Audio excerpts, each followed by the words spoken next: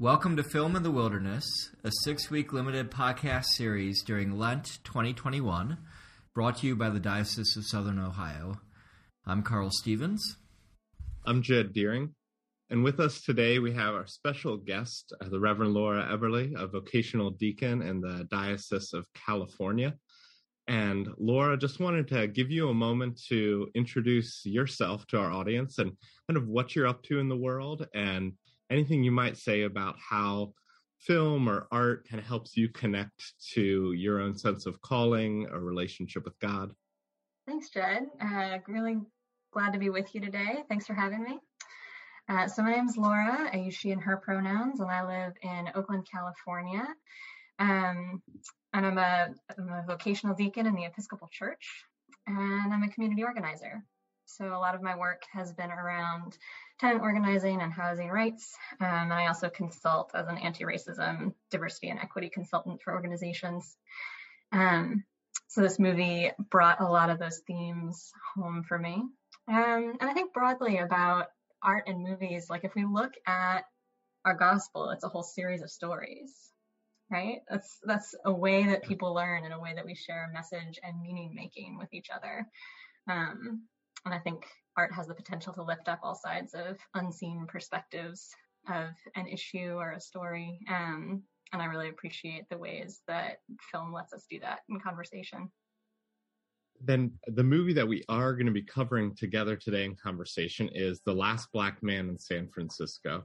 Last Black Man in San Francisco was released in 2019, and it follows the story of two friends, Jimmy and Montgomery, who are living in the Bayview Hunters Point neighborhood in San Francisco, historically more of an African-American neighborhood, and one, as the movie hits on, that has been a site of a lot of toxic dumping and a neighborhood that has been exploited in many ways over its time. They make regular trips back into the city to visit the Fillmore neighborhood, wherein Jimmy goes back and visits his childhood home that he grew up in with his father. A beautiful Victorian home with a witch's hat.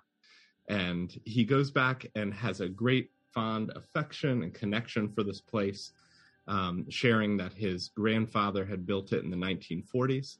And he takes the time to paint it because he feels the current owners are not caring for it in the right way, to upkeep the gardens, to watch out for it. And through kind of a number of circumstances, Jimmy and Mont end up squatting in the home as it ends up empty and vacant. And they kind of take the home over, making it their own. And along the way, unsuccessfully attempt to find a way to be able to own the home and to be able to have it as theirs. And along the way, we kind of get the story of these two men and their friendship, their working lives, the connection to their family, their neighborhoods, the characters in them. And we're especially seeing those through the eyes of Montgomery, Jimmy's best friend, who is a playwright and is consistently observing and seeing the world. Jimmy has a blind grandfather played by Danny Glover, who he sees and watches out into the world for and into television shows and stories and recounts and retells them. And in the same way, you see him looking and perceiving the world around him and offering a different perspective along the way. So it's the story of their friendship, the connection to Jimmy's home, and that pursuit and hope and longing for a home to call your own. Are there other things that you might pitch in, either Carl or Laura, just into kind of a basic summary or overview of this film? I think you just summarized everything I was going to say about the movie, Chad. So short podcast today. I think you got it. That was beautiful. Great summary. Laura, did he leave anything out? I think only that it's also really a story of place. Like it's very much a story of San Francisco at the same time that it's a story about these two men and their friendship, right? So you have all of these spliced in vignettes of different characters from around the city and different dynamics at play in the housing markets, obviously. And it's a story that wouldn't make sense, I think, set in a lot of other places. Like it's very much a story of this city and this time that it's in. Yeah, absolutely. Well, Laura, the gospel that we're putting the movie into conversation with today comes from the Gospel of John, as we get ready for the third week of Lent. And so I was hoping you might be able to read that gospel for us. Absolutely. This is the Gospel of the Lord according to John, chapter 2, verses 13 to 22. The Passover of the Jews was near, and Jesus went up to Jerusalem. In the temple, he found people selling cattle, sheep, and doves, and the money changers seated at their tables. Making a whip of cords, he drove all of them out of the temple, both the sheep and the cattle. He also poured out the coins of the money changers and overturned their tables. He told those who were selling the doves, "Take these things out of here. Stop making my Father's house a marketplace." His disciples remembered that it was written, "Zeal for your house will consume me." The Jews then said to him, "What sign can you show us for doing this?" Jesus answered them, "Destroy this temple, and in 3 days I will raise it up." The Jews then said, "This temple has been under construction for 46 years, and will you raise it up in 3 days?" But he was speaking of the temple of his body. After he was raised from the dead, his disciples remembered that he had said this, and they believed the scripture and the word that Jesus had spoken. Lovely. So Jed, I will ask you the same question I asked last week. Since you really are the Svengali of this podcast, and were the person who set all the movies or matched them to the different readings, what about that reading placed The Last Black Man in San Francisco in your mind? Yeah. I mean, I think right off the bat on a surface level, what came to mind simply from the line, "Zeal for your Father's house will consume me." And, in the gospel, we have Jesus, and you see the great concern that he has for his Father's house, for what had been lost, for how it had been closed down to people. There have been ways that it was being exploited, and he's trying to return it and to open it up and to address the issues that are there, and especially in the context of the Passover of the Jews, which is a story of liberation. And so you have this zeal, this passion for the house in the context of liberation, and the connections that makes to The Last Black Man in San Francisco, where we see Jimmy and his passion for his childhood home, passion for the home that he shares, his grandfather had built, this place that also he had a deep connection to from childhood. And we think about in our gospel story that we hear in Luke, how, Jesus was found at the temple, gone missing from his parents, and he had stayed behind, and he, builds this strong connection with the temple in childhood. And I think for so many of us, we probably have those houses that are more than that, but are really the homes that we remember from our past, that we have that deep connection with. So this passage just surfacing the idea of, what does it mean to have a home? What does it mean to have a passion for that kind of place, a zeal?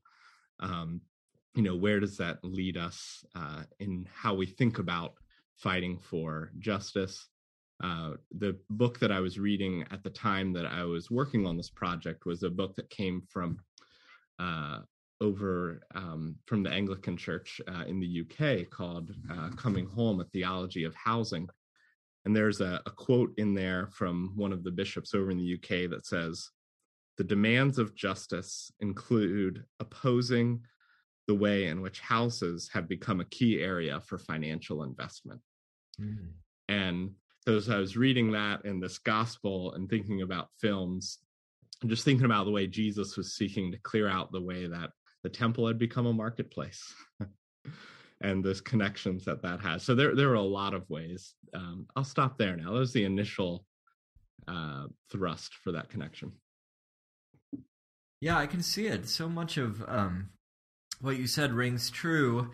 I think there are other things going on in this film, though, and I'll just name them now, maybe just so that we will remember to come back to them later.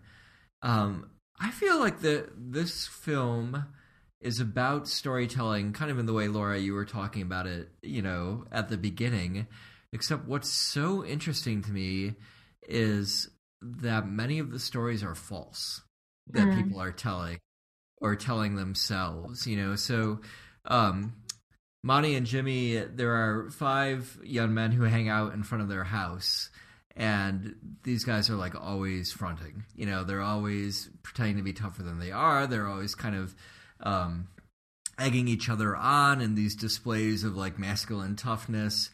At a certain point, Jimmy and Monty have one of them over to this beautiful Victorian house, and they go for a schwitz. So they're like sitting in this hot tub. It's just really lovely, and it's just clear that this person is not like this tough guy on the street who he pretends to be when he's with his 4 other friends, but is instead a fairly sweet soul, fairly gentle soul.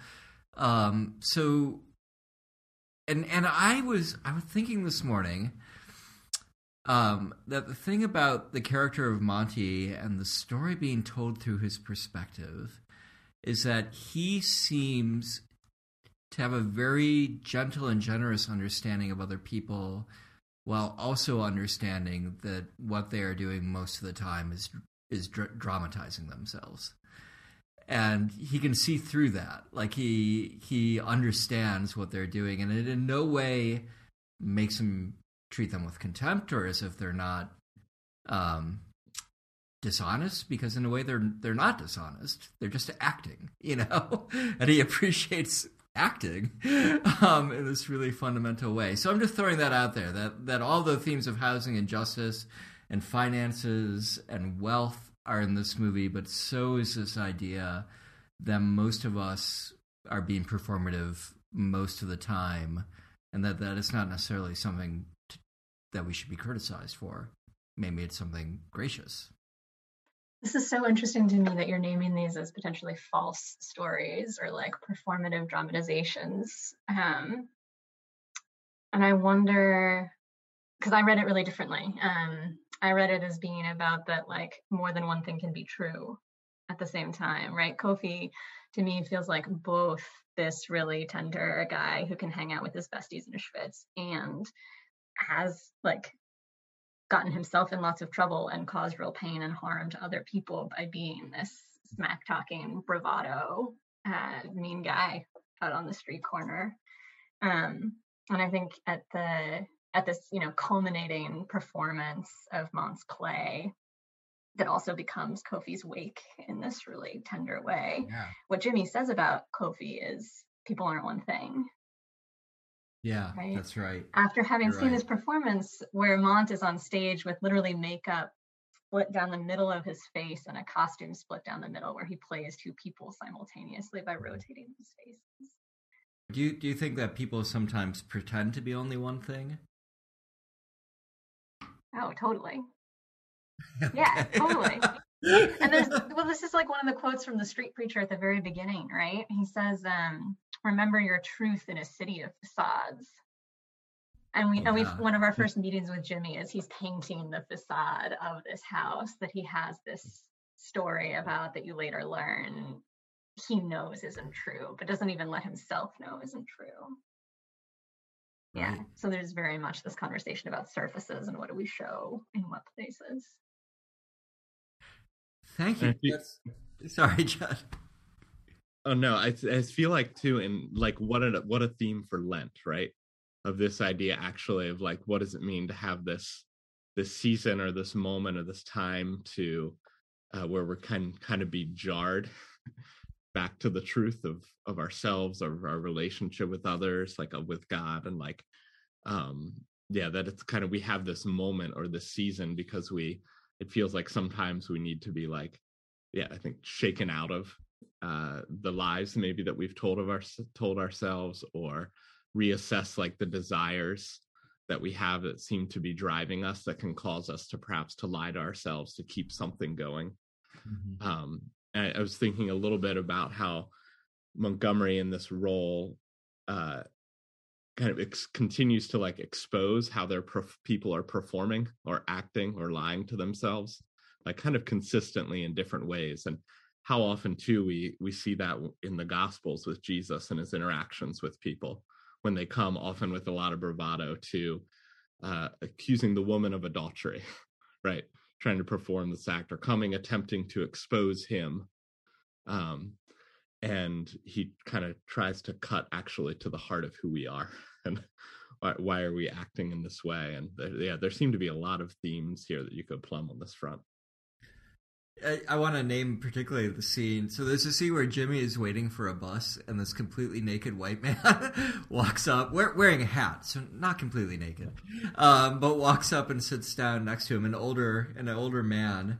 And then this like beer trolley goes by, one of those pedal trolleys for people to get drunk on, and they notice this man and they start shouting at him. And he looks at them in like bewilderment, like as if he has no idea that he's naked. And then he says something like, "The city," like look at all these weirdos. And for a while I was like, is that scene there for any other reason except humor? But this conversation is helping me realize maybe part of what the film is saying about those facades is that we often don't know that we're wearing them. Or we don't know that we're walking around naked, because that was my question. It's like, does this guy actually know he's naked? I mean, he brings a towel to lie down on the bus seat, so yeah. That is true. Okay, you're right. Intentional choice. He does know he's naked. So what is he there for? I've been trying to figure this out since watching the movie last night. That's really interesting. There's this constant thread throughout of this city, right? People keep saying it over and over, and there's another conversation on a Muni bus about two white girls saying how much they hate it here, and Jimmy looks over at them and is like, "Yeah, but do you love it, right? And you're not allowed to hate the city unless you love it." And it seems to be this thread of a conversation about ownership, right? Who gets to define and who gets to own this weird place that is San Francisco, and that's always contested in every little vignette throughout.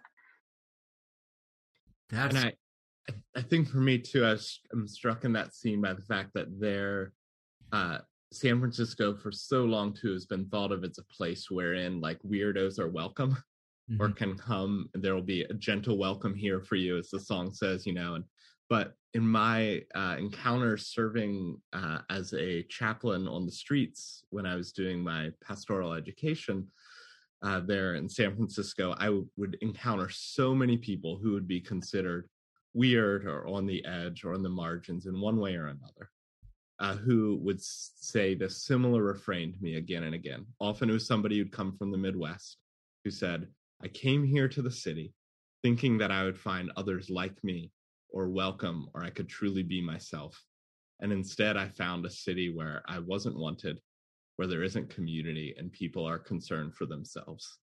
And like that there's a story about San Francisco in a way that carries on, and in a way it's maybe not true in the same way that it used to be. Our stories are never fully true that are told about a place or in general, but for me there was this sense of that for both Jimmy and our nudist, like that both of them were part of a past of San Francisco that was maybe being passed by. Replaced by beer trolleys, maybe. Well, and I think it's worth asking if that past ever existed as well, right? That San Francisco, I think like any major city in the US, has always been predicated on some people being welcome and others not, as they're useful to particular industry, to particular labor trends, right? Jimmy's house is in the Fillmore, which they reference briefly in the movie, used to be Japantown, right? Before Japanese internment, when tens of thousands of Japanese Americans were arrested and taken to concentration camps, and their property literally abandoned as their ownership of it was outlawed. And that was the catalyst for the Fillmore becoming the densest African-American neighborhood in San Francisco, which was then the subject of several phases of redevelopment, wherein the city then claimed eminent domain and kicked people out of that housing. And San Francisco is now less than 3% African-American. So I think there's never been a time in this city's history when people weren't being simultaneously welcomed and other groups of people being shunned and shut out. Jimmy, Jimmy feels like he starts to feel alien in his own city. Yeah. And he even mentions having this disconnect because his father, he's really separated from. His mother, he doesn't know where she is. His aunt lives somewhere out far beyond the BART line. And he is starting to have a real lack of connection but that you mentioned the city being a character, Laura, and the house is certainly a character in this movie as well. And he has that seemingly like deep connection with this house, and that house and this place is one of his last spaces or places of connection in a city that's kind of passed him by, a city that's passed by the Black community, especially here in Fillmore. And this is like his one last place. And so when Mont ultimately, wakes him up again to the truth that this house isn't part of his family's heritage, that his grandfather did not build it, all of a sudden you end up with him adrift, right? Actually, like kind of out at sea, without that last connection point to the city, and you kind of track that journey of his throughout the movie. That part of the skill or artistry of the film, I think, comes from the fact that it's all. I would say that although Jimmy is the protagonist, it's Monty's gaze. It's his understanding, and the movie, the camera work, the directing, I think, is all mostly from Monty's perspective. Sometimes in incredibly beautiful ways. Like there's a moment where Kofi and his friends, these 5 young men who hang out on the street, are just really talking trash, and we don't hear them. Instead, we hear Joni Mitchell playing over like slowed down images of them and their trash talking, and you get this kind of feeling of their lost and gentle souls getting hidden behind this facade. But Laura, you pointing out that the right after we hear the street preacher, although he's not really a preacher, he's a street politician, orator, something. He's not talking about Jesus. He's like laying down some facts about what's happening in the community. Right after we hear him, we see Jimmy painting the facade, but we also see Monty drawing that house, that facade, and he's drawing Jimmy painting it. As if Jimmy, from Monty's perspective, Jimmy and the house are one, and kind of there's very little point in like drawing them separately. Do we ever see a Monty drawing of Jimmy anywhere in the movie? He definitely draws Kofi and the others, and he draws other people he meets. Yeah, I don't remember that. I wonder if they're not saying that Monty only draws him in terms of the house. Interesting. Which is in itself an act of trespass, right? Like he breaks into this place to paint the facade and take care of the garden. Yes. But yeah, Jen, I want to go back to your point too about the city sort of passing Jimmy by and noting how many times in Jimmy's story is a story of getting kicked out of places. Right, so they get kicked out of the house when he's quite young. He gets kicked out of group homes or foster care. He's kicked out. They talk about a warehouse that he and his dad lived in that they get kicked out of at some point. He got kicked out of this car that he lived in for a little while. We don't get the full story about why this car now belongs to someone else, but he's just sort of constantly spurred from place to place to place. And when I was first holding this movie up against the gospel passage that you chose to go with it, that's what I was thinking about, was this kicking people out of places, and the inversion that happens in the gospel.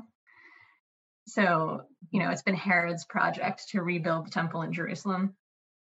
And Herod, when Jesus is first born, with the murder of the innocents, causing Jesus's family to leave the place that they understand as home, and then this whole journey to get back to it.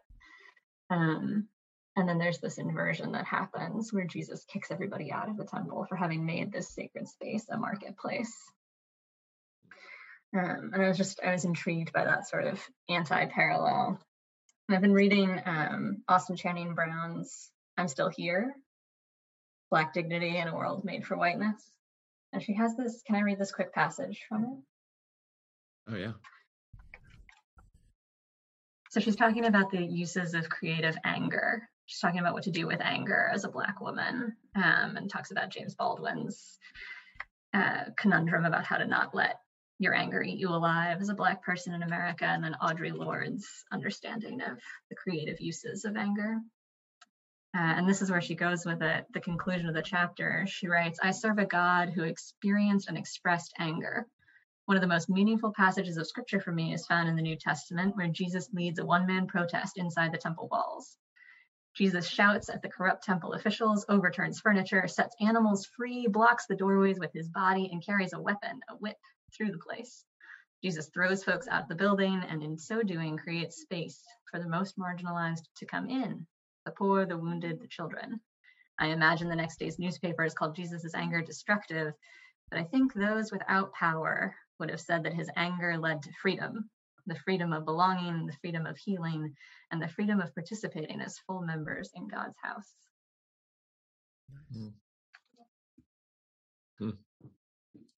I love that idea of the freedom of participating as full members in God's house, and like thinking about that connection to what it means to be able to have home as well, and to be able to be someone who offers hospitality, to be able to someone who can open up a place to others the way that Jimmy and Mont end up opening up their home, whether it's inviting Kofi in or whether it's making it a place for the play and to gather community. It opens you up to this chance to like participate in love and giving and sharing with others. And I like that a lot. Would you say there's a lot of anger in the movie? Yeah, I think it gets expressed in different places in different ways. There's a lot of people yelling "get out" at each other at different points in time. Yeah, there's the woman who owns a house is throwing vegetables at Jimmy while he tries to paint it. His dad is certainly an angry person, I would say. I think there's a lot of sublimated rage. Like there's every interaction they have with this real estate schmuck who undercuts them, right? There are a couple of instances of the threat of state violence that doesn't get used. So both the white woman who owns the house and then the real estate agent both say, I don't want to call the cops. Or I think the woman who owns the house threatens, and her husband is like, we're not calling the cops. Right. But there's this like backed up threat of state violence that allows white people to be benevolent throughout. Yeah. And I certainly felt that the film is indicating like deep seething anger underneath all of that is not allowed to be expressed. And then when Jimmy and Mont first get in the house, when they first break in, they do all this screaming. There's all this really loud, emotive, and it's like joy and it's anger and it's a release of all of this stuff that feels like it's been pent up for so long. There's also, at the end of the movie, when they've lost a house and it's on the sale, Monty goes into it kind of just as part of an open house, and he hides in this hidden room and then jumps out and shouts at people, which I love. Because there, I feel like that little secret room in the house is kind of what is behind the facade. It is like the place within the house that has no facade at all, really. So it feels like in that scene, Monty is jumping out from the place behind the facade to bring kind of humorous, shock to the people there. But I don't know if you could say it was like a completely kind act. So, but I want it to be, because I think Monty is a saint. Like, he is my favorite character probably in any movie I've seen in the last 5 to 10 years. And their friendship is one of the greatest movie friendships I've ever encountered, without a doubt. It is so touching and beautiful. And they're and also very funny. Like, there's a scene where they're talking in the house, and Jimmy is beating something in a bowl, like eggs or something, and they look up through the window and they see this white couple in the house next door, and the woman is doing exactly the same thing, and then they just kind of give each other this look like, okay, we understand we're playing this kind of domestic game here, but we're both in it. Neither one of us is going to turn away from this domestic game. Yeah, there's just such a tenderness and a gentleness between them throughout, and such a deep like support of each other too, and mutuality. Like, even as they get into the house, and he's like, "Well, what?" Jimmy says to Ma, "Well, whatever room you would like. Like, my home is as much yours." Right. And that kind of give and take that they have so consistently. And Monty picks the dining room, which I also love. It's like, he's not really interested in a private place for himself, you know? Like, Jimmy lives with him. One question I had, like, they live at Monty's grandpa's house, and they live in this, like, seeming, like, workroom, storage room. The house didn't seem that small. I had no real understanding of why they chose that as their space, but I had a feeling maybe it was chosen. It didn't feel necessitated by the size of the house. Yeah, I wondered about that too. I kept looking at sort of the outside framings of the house and being like, it's 2 stories. Why do we live only on the first floor in the film? Yeah. But I just assume that it's Mont's grandfather's place or Mont's father's place, and that was what was allocated. I don't know that they squared it.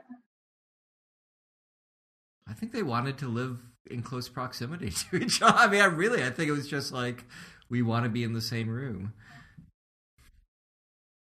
Yeah, or it seemed like there was still some slight ambivalence, trying to find the right word, but where Mont's grandfather wasn't entirely welcoming of Jimmy. It wasn't like, oh, I'm going to clear the extra space in the room upstairs. You know, Mont has his room downstairs, and I'll clear some room elsewhere for you.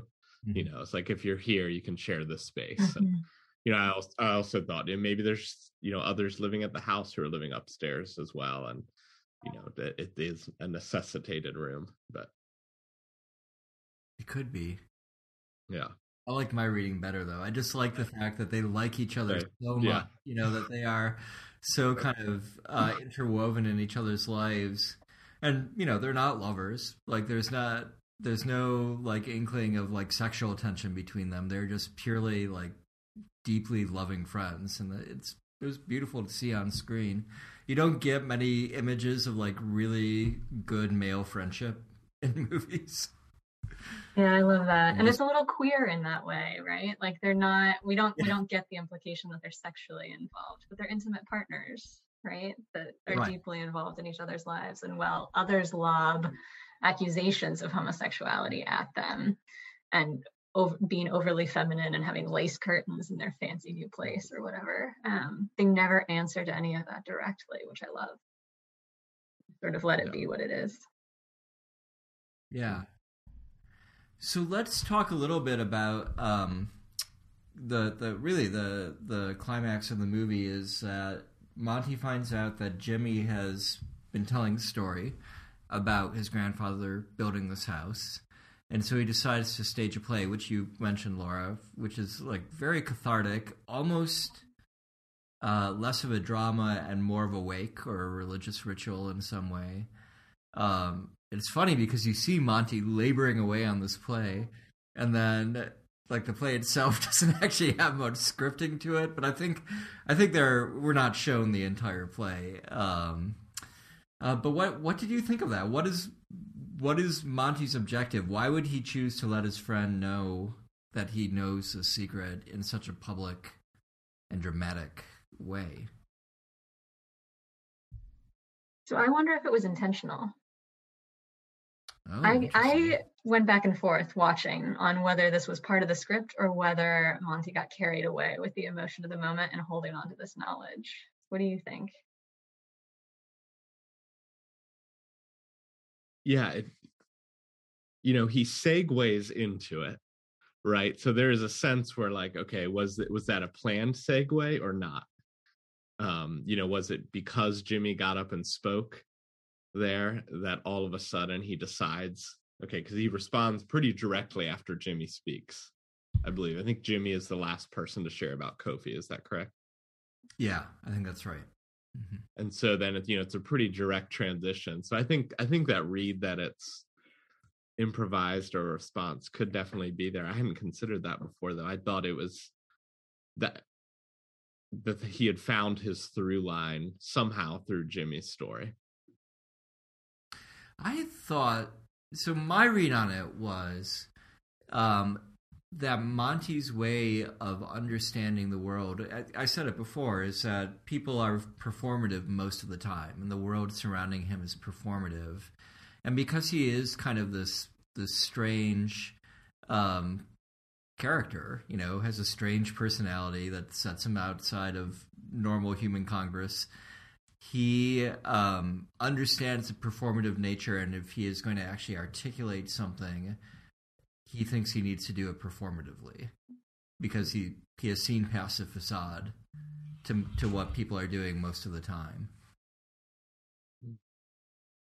And there's like one small detail I've been really thinking about, because in that scene, so the play starts with Monty, as you said, Laura, playing two characters, like flipping back and forth with like different clothes on one half of his body and on another. So doing this kind of dialogue, which he's doing both parts of. And then at a certain point, this figure of death, wearing this kind of rictus grin of like white teeth on a painted black face, comes up and to shoot one of the characters Monty is playing, Kofi. And I didn't realize in that moment that it was Jimmy, but then later in the play, when Monty is asking people what they thought about Kofi, I thought I saw a line of white teeth makeup along Jimmy's jaw. Did you guys see that?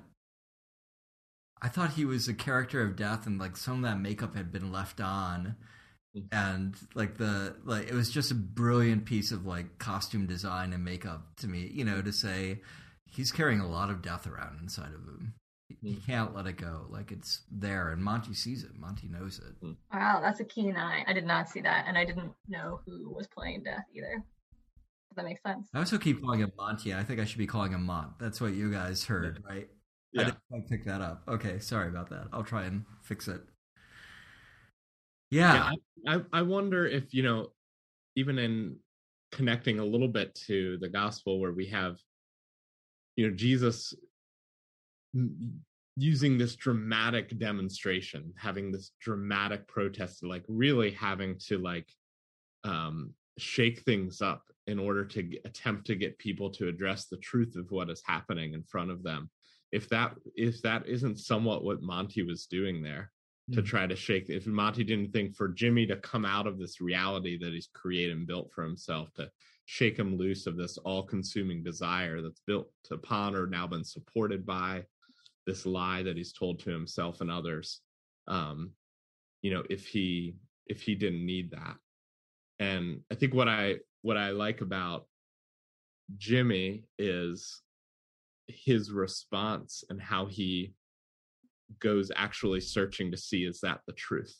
And he does respond to it. He did have a tender heart, where in our gospel lesson, you have the authorities there who say to him, well, what sign can you show us for doing this?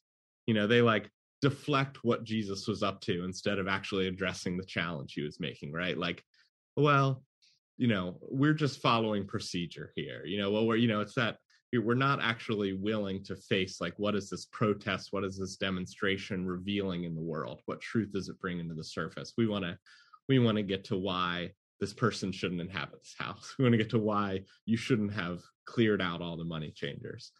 And I think we actually are getting a story of transformation with Mont and Jimmy from Mont's act. But and I think maybe that goes to the performative nature of it too, right? Because Mont tries to tell Jimmy on the porch earlier when it's just the two of them, and Jimmy's not ready to hear it. And he does it so he ends up doing it in the context of the play, which is performative, but also an act of meaning making.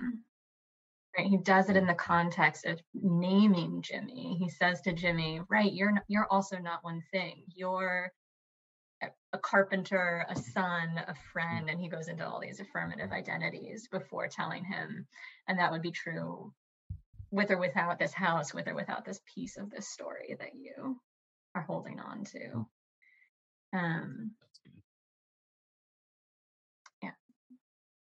And I wonder what that connects to with the gospel passage as well, of the meaning making within sacred space, right? That the folks who are there are doing like sort of status quo things, right? Like the money changers are not perceived as outside of the norm in that space. And so Jesus is the one who's asked to credential himself, right? Like, what do you, like, the burden of proof falls to him, right? As trying to upset something that's an accepted way of going about doing business right now. And so he has to, like, for anyone to be transformed in that moment also provides this sort of scaffolding, right, of meaning making, saying, well, this is not just about the zeal for my father's house and this temple, but it's part of this much bigger narrative of my identity and who I am and the temple that will be raised after 3 days. Yeah, that's a really good point. I had a feeling throughout the film that the house really should be Jimmy's. Did you have that feeling too? Like if we were, as you were saying, Laura, you know, we have so normalized this idea that ownership is about, like, who has purchased something. but Jimmy is obviously clearly the owner. Like, he is the person who loves this house. Like, his identity is wrapped up in it. And so, like, the money changers in the temple, maybe one of the reasons that so upsets Jesus is that it just normalizes this idea that belonging can be about buying and selling rather than about love. Mm-hmm. Yeah, and that narrative is so entrenched and so hard to shift. So, like, part of the organizing that I'm doing right now, I'm part of a tenants union, and I'm on rent strike with about a dozen other households who all rent from our same landlord, because our landlord has been trying to kick people out who lost their jobs during the pandemic. And so this has led us into really deep community and organizing with hundreds and hundreds of tenants all around the Bay Area who are at risk of losing their homes and are trying to get organized. And it feels really simple to us to say housing is a human right, gets sort of passed off as a glib phrase. But when we start being in conversation with more people about what it takes to survive and what it takes to survive here in this crazy, crazy rental market, and in conversation with more Indigenous people, right, about what do we really mean by ownership of land and what it's for. Of course, land and housing and space are for human thriving. Like, what else would they be for? The apartments that we rent are for people to live in. Their purpose is not for some investor to make money hand over fist. And you say that in the court of public opinion, and you're just labeled as, like, totally wackadoodle, crazy bonkers. Right. You know, and I told my parents that I'm not paying rent right now. It's so far outside the scope of what's reasonable. And everybody's first reaction is like, well, what about your landlord has mortgages? What if they risk losing the buildings? What if everybody's concern instantly goes to, how does this play within the rules we currently have of the market? Yeah. And it's so hard for people to latch on to this broader vision of, like, well, wait, what are we doing here? What is this for? What is the sacred purpose of a place to live? It goes to what you were saying at the beginning, Jed, about housing and investments, you know, that book you're reading.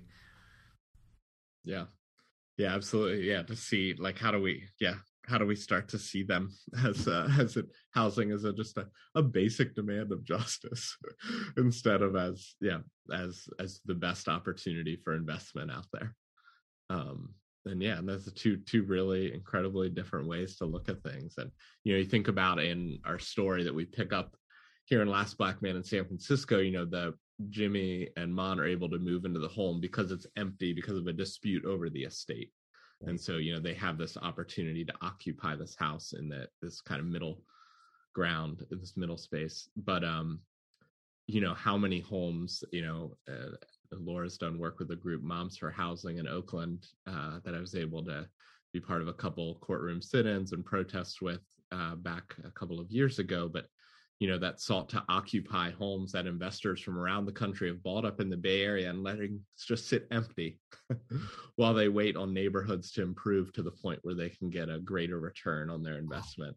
And the amount of empty homes that sit in neighborhoods, and this was a big story in Franklinton on the Lower West Side of Columbus, where I lived before this, but how many homes were owned by people outside of the community, uninhabited, just being held until they could get a great return, while people are going homeless daily, looking and fighting and scratching to try to find a home in which they can afford with a working class job. And I think it's something I appreciate with Last Black Man in San Francisco too, is showing, was showing Mont working at the fish market, showing Jimmy working as a home health aide, or just the way that the people in our community that are working, that make our lives go round, when they no longer can afford to live and to own homes in those communities.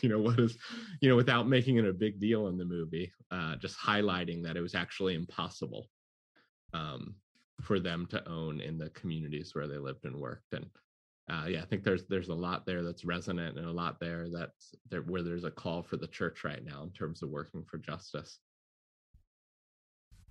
Seems like a great final thought. But Laura, do you have anything else you want to add before we conclude? No, I think this is a really rich conversation. I'm appreciating all the different lenses on it, and I'm going to need to go back and rewatch the film now, having heard you guys' different bits of it that I missed. But I do think that there's just I think maybe a final note from me is around this gospel passage often getting interpreted as being mostly about righteous anger, right? And what righteous anger is for. And I'm appreciating this reframe of it also being about vision and the insistence on what is sacred not being commodified and not being turned into a way of making money, even when that's the accepted norms. Okay, so before we end, we have a typical question that we ask, which is, would you take this film with you into the wilderness? So if, like an Irish saint, your wilderness was the sea, and like Jimmy, you were heading out into it in a rowboat at the end of the movie with a fish with two eyes on the same side of its face, which at one point jumps into the boat with Monty in a really kind of shocking moment. If you were doing all of that, would you take this film with you? I think I would take this with me as a film for the wilderness. I think because of the tender friendship between the two men, I think because it ultimately, I think, is a hopeful movie, and it finds a lot of power in art, which I think that's a great reminder while being in the wilderness, that you can still create art, you can still find hope, and there's power in that place. Yeah, I think of wilderness as a place that strips away all the unnecessary things to make us grapple with identity and who we are. This movie feels like it does that. It's very spare. It has all of these very long, slow, dramatic pauses, and it doesn't feel like it has a lot extra in there. Like it does a lot of that work to sort of get down to bare bones and say, who are we really underneath all of this? I would take it with me just because I want to spend as much time with Monty as I possibly can. I don't think I got enough of him. He's become my hero and my spiritual teacher, and I need to sit at his feet for as long as possible. All right, dear listeners, thank you for listening to Films in the Wilderness. Our theme music is provided by the great Brianna Kelly. We are so grateful for the support of the Diocese of Southern Ohio, and especially for the work and support of Emma Steinmetz, Christopher Richardson, and Jason Oden. And Laura Eberly, we are so grateful for you for joining us today. Did I pronounce your last name correctly? You did, and thank you so much for having me. Oh, yay. Yeah, okay, wonderful. All right. We'll see you all later. Thank you so much.